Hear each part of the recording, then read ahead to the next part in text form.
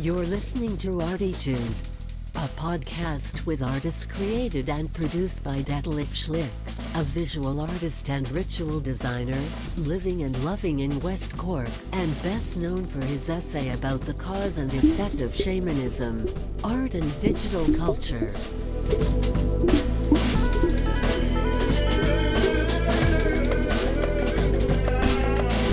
Working in the field of performance, photography, painting, sound, installations, and film, he will dive and discover with us and a weekly creative guest into the unknown and exciting deep ocean of the creative mind.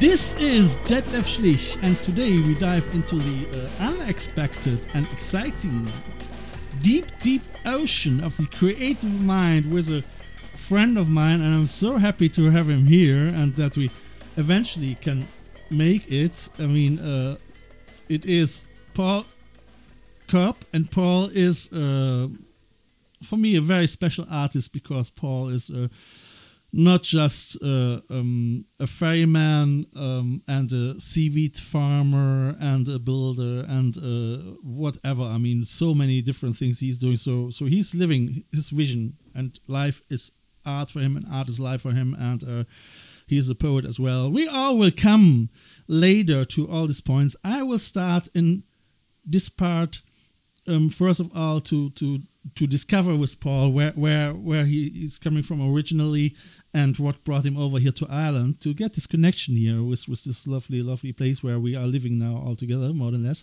And then we continue in the second part into his visions, and in the third part we will end up with his latest project, his seaweed farm, where he just has the permission already. So congratulations for that.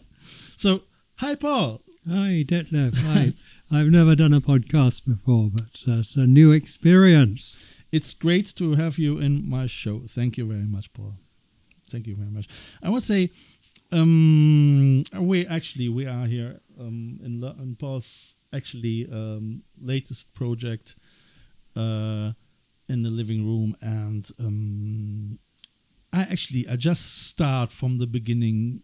I think people are interested in how long are you living already here in West Cork now? I have a long relationship with Ireland, but I came to live here just after the millennium. 2000, 2001 or whatever, something like this. Yeah. Was it the first time? No, because Ireland was the nearest foreign shore to Devon, where I was living. So we used to sail over every summer holidays, just about, and see, and we'd go up we'd usually make a landfall at Cork, and then we'd see how far we got up the west coast in the summer, before it was time to head back. All right. So you didn't start at West Cork. You start more above Cork or whatever. The first time I came here, I came here with a bunch of surfers, Yeah. in an old VW camper with about 12 surfboards on the roof. When was that? 1979. Brand. Yeah.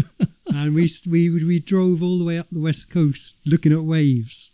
Right. I'm not such a surfer myself, but I was the driver, Designated driver. And Designated driver.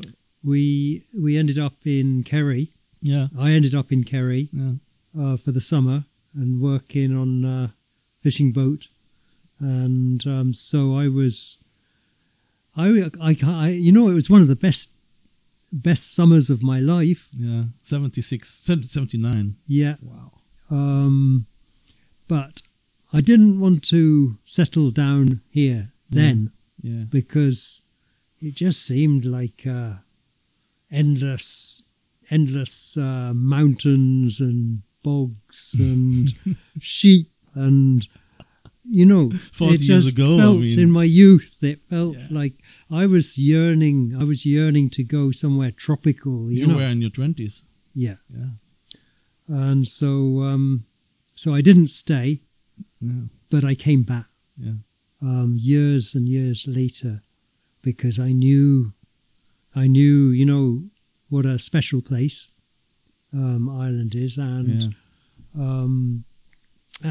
after a while, the grass was greener here Yeah. than in the UK. It was green, literally greener. Yeah, well, It was not. there's not much difference. It's all a bit home from home, like Devon and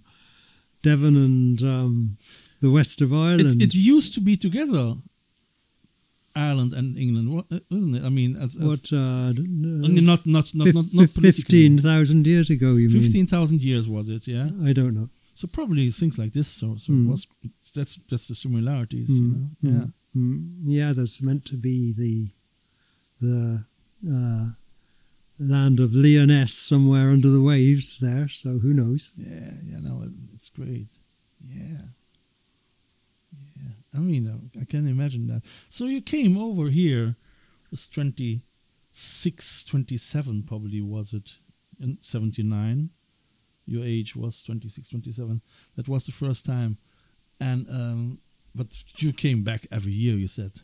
Not every year, but because when I left, and it was a heady time, in the beginning of the 80s, and I spent some time living in the squats in London, Yeah. which was a great experience, a university of life. Totally, yeah. So in your 20s. Yeah, and it's I don't want to glorify it, but I met some great people and made some great friends there. I think in the 20s it is the energy is if you have the tendencies to be somehow, say, an anarchist or whatever, then this is part, isn't it? I mean, if squatting and all that, Well, it was a golden age in London before Thatcher. Before Like you could live. Before there 81. were lots of squatting communities and housing co-ops. Germany as well. So there was no pressure like there is today for people, and so you got this people blowing in from from all over the world, and Scotland and Ireland, and I mean, so everybody trying to get out of their own place, and find comfort something zone. new. Yeah. Like what you hear so far? Make sure you never miss a show by clicking the subscribe button now. This podcast is made possible by listeners like you. Thank you for your support. Now back to the show. And the music, the music was Punk. all happening. There were punks and rastas, and it was I a know. big eye-opener for me. I know. It was the time when I went to Glastonbury. I think it was 79, 80, and on a concert, So I watched, I think, Black Euro and Robert Plant was playing there, and they sent me. I mean, I came in with Rastafaris as pizza service, So I gave them 15 £15, and they gave me a rest. Yeah. and I could get in with them, It was kind of part of the course to gate crash Glastonbury back in the day. Yeah. And for which I'm ashamed to say, but it was just part of the course, and and you could write a book about that, all the tunnels and hang gliders and things that people used to get in. Did you get in as well on the way like this? Yeah, I never bought a ticket, so I don't know. So how did you get in? Sometimes in the back of a van, or usually I was with people who were working there, or and it was all it was all a game, I think. Yeah, it was big fun, wasn't it? I mean, it was already very, very commercial, wasn't it, in the 80s, Glastonbury? Well, now it's so commercial. But I mean, when I first went there, it was more like free food kitchens, and I'm not really shocked how the alternative movement, which sort of changed to be so capitalist, I think the problem is that you need a lot of energy to set up an alternative festival like this, and probably it takes 5 years or 10 years if you can make it. I mean, take for instance here a Townland Festival. They struggled, and I think they can't continue with that anymore, isn't it? No, sure. So, and of course, but we all contributed in other ways, Energy. Yeah, and so it was a kind of like a tribal gathering if you identified with that, and you had the convoy and packs of semi-wild dogs and horses, and great times. It was cool. So yeah, sure. So I mean, in times like this, you're not keen just living the rest of your life in Ireland.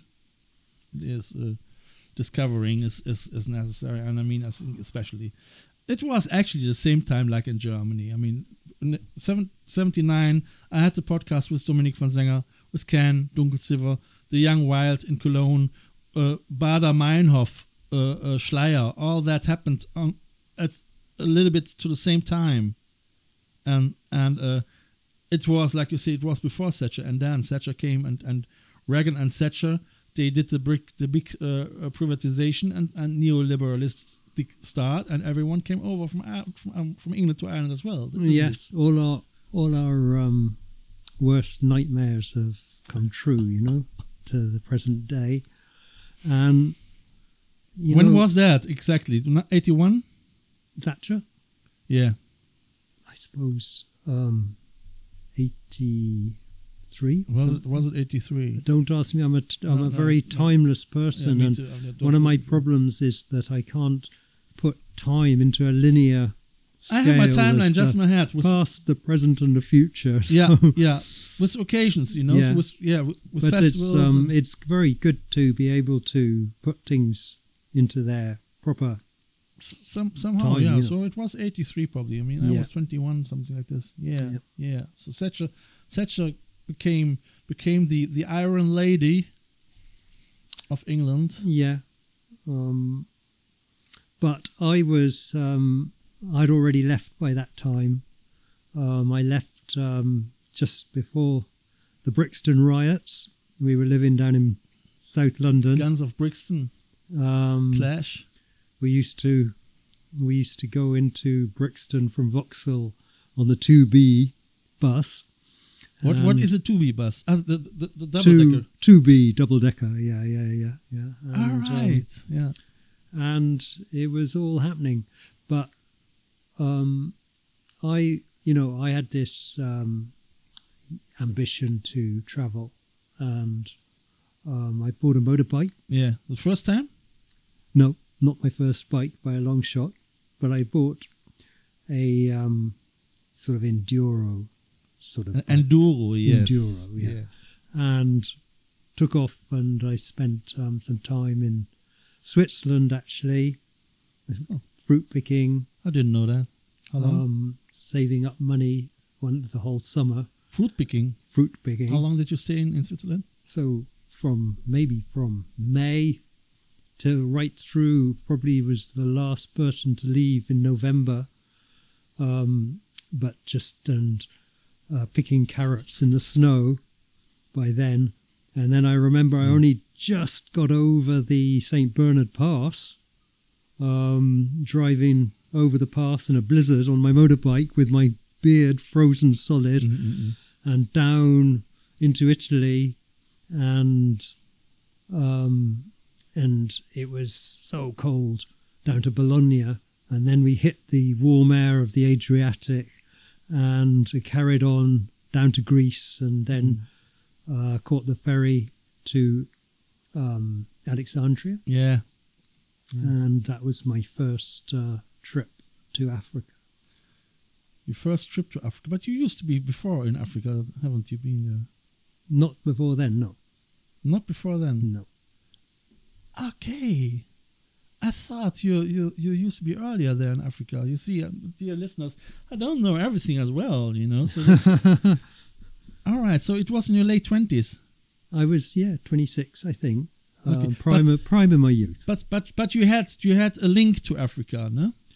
Well, in a way, I grew up with a lot of Africans because my father spent his life in Nigeria.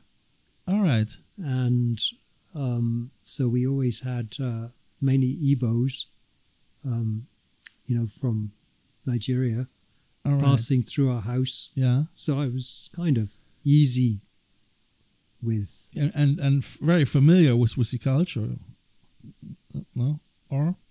Well, I say that, I was nervous when I reached Egypt, because I was kind of had this paranoia that, I would get my throat cut in an alleyway, and robbed. And so you've been alone. But it wasn't like that at all. Yeah. Egyptians are such friendly people, and they love the crack, and they love to share a joke, communicate and dance, and so. And it was like coming from Europe is like everybody's grown up in Europe, and then, well, I don't mean to sound condescending, but in Egypt it was like everybody was able to play. I felt like a child again, and I felt safe all the time.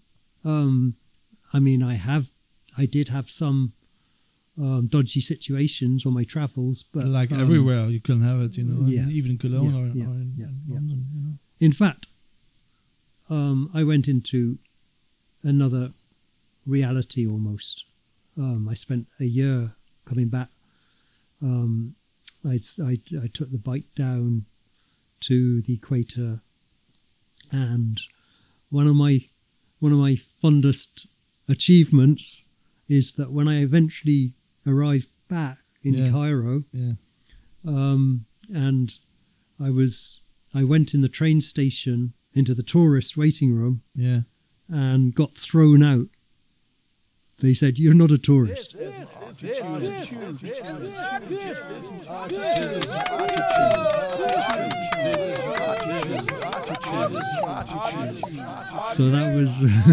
that was I was quite pleased about that, because by that time I was speaking Arabic a bit.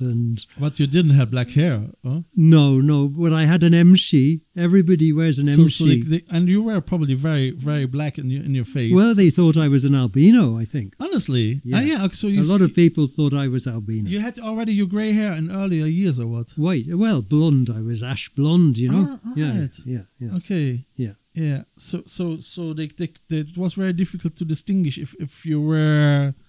It was just from being in the desert for a long time, and I behaved like like it, I can imagine. Dear listeners, Paul is very... How tall are you? What is it? 6 foot. 6 foot. He's a very tall guy and slim like a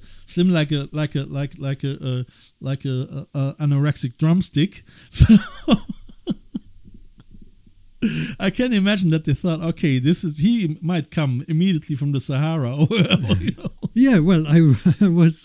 I think I went there because I needed a shower or something, after being on the dusty road for months. Yeah. And then, so that was a great experience for me. That really changed my life. Going to Africa, and experiencing the synchronicity, how synchronous life can be. Now we've all got smartphones and things, and we're still uncoordinated, but you can almost, when everybody is in, I think because there's not so much going on there, not so many things, and people have more time, and I felt like really, and I'm sure, this is how we've evolved for thousands of years in every place. Evolution. And things happen just spontaneously. You meet the right person, and it was remarkable. I can imagine that. I mean, I know moments like this as well, because I used to be 3 months just 3 months in Middle America, Central America, in Panama, Costa Rica, just on my own. It gives you a notion of freedom, and I think if you once stand this, at least in my case, if you survive this adventure, nothing can happen in your life anymore. Then you're capable as well to achieve anything what you want. On a certain extent. Well, in my case, I came back, and I think it's fairly common for other travellers as well. I came back, and it was like coming from a land where everything was in Technicolor. Europe seemed so black and white, It was like coming back into this boring, predictable reality. And to Devon or what? Yeah, I came back to Devon. When was that? So 1982 or 3. Sorry, that was just about when Thatcher. Yes, back to Thatcherite Britain, and I actually had quite a lot of mental health problems. Yeah. On top of delusions of grandeur, because I just felt culture shock that I felt nothing was impossible. Yeah, sure. But I didn't have the communication skills to build the bridges. Sure. So on the one hand, I was terribly overconfident. Yeah.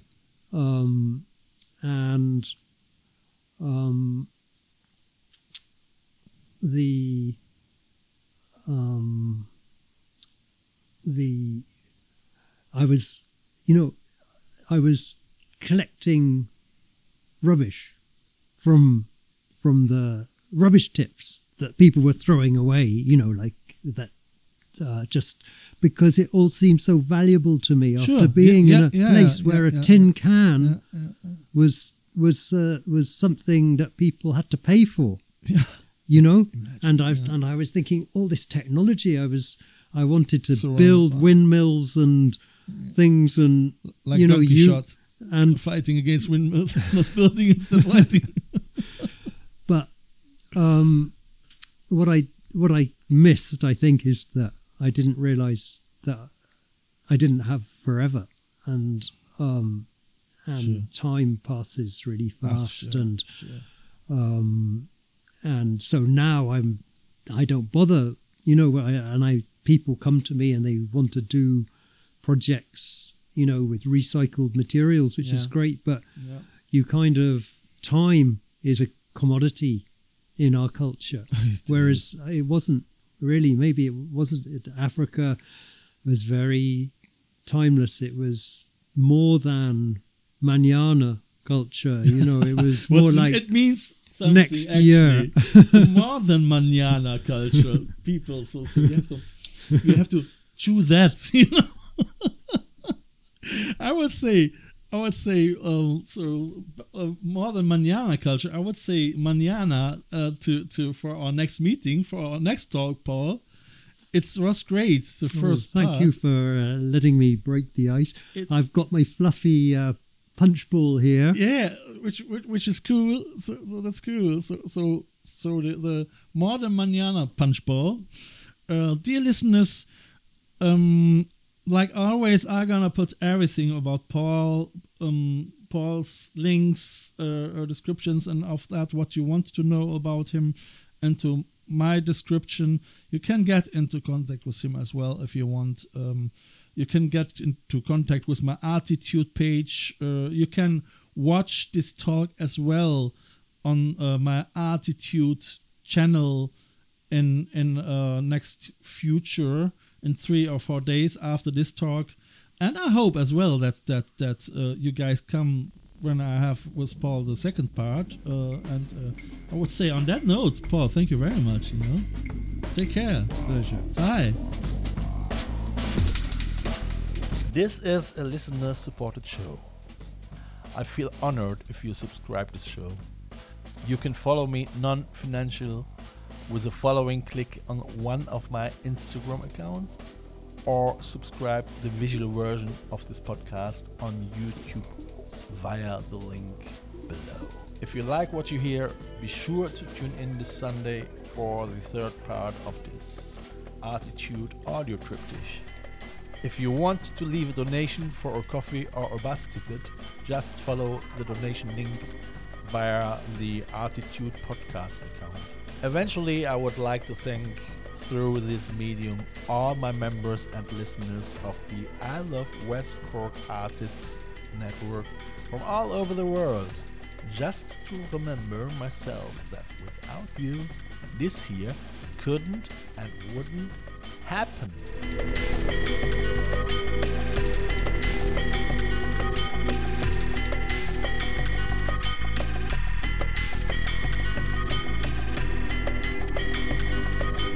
You have listened to ArTEEtude, West Cork's first art, fashion and design podcast. ArTEEtude, never so close again. That was too close.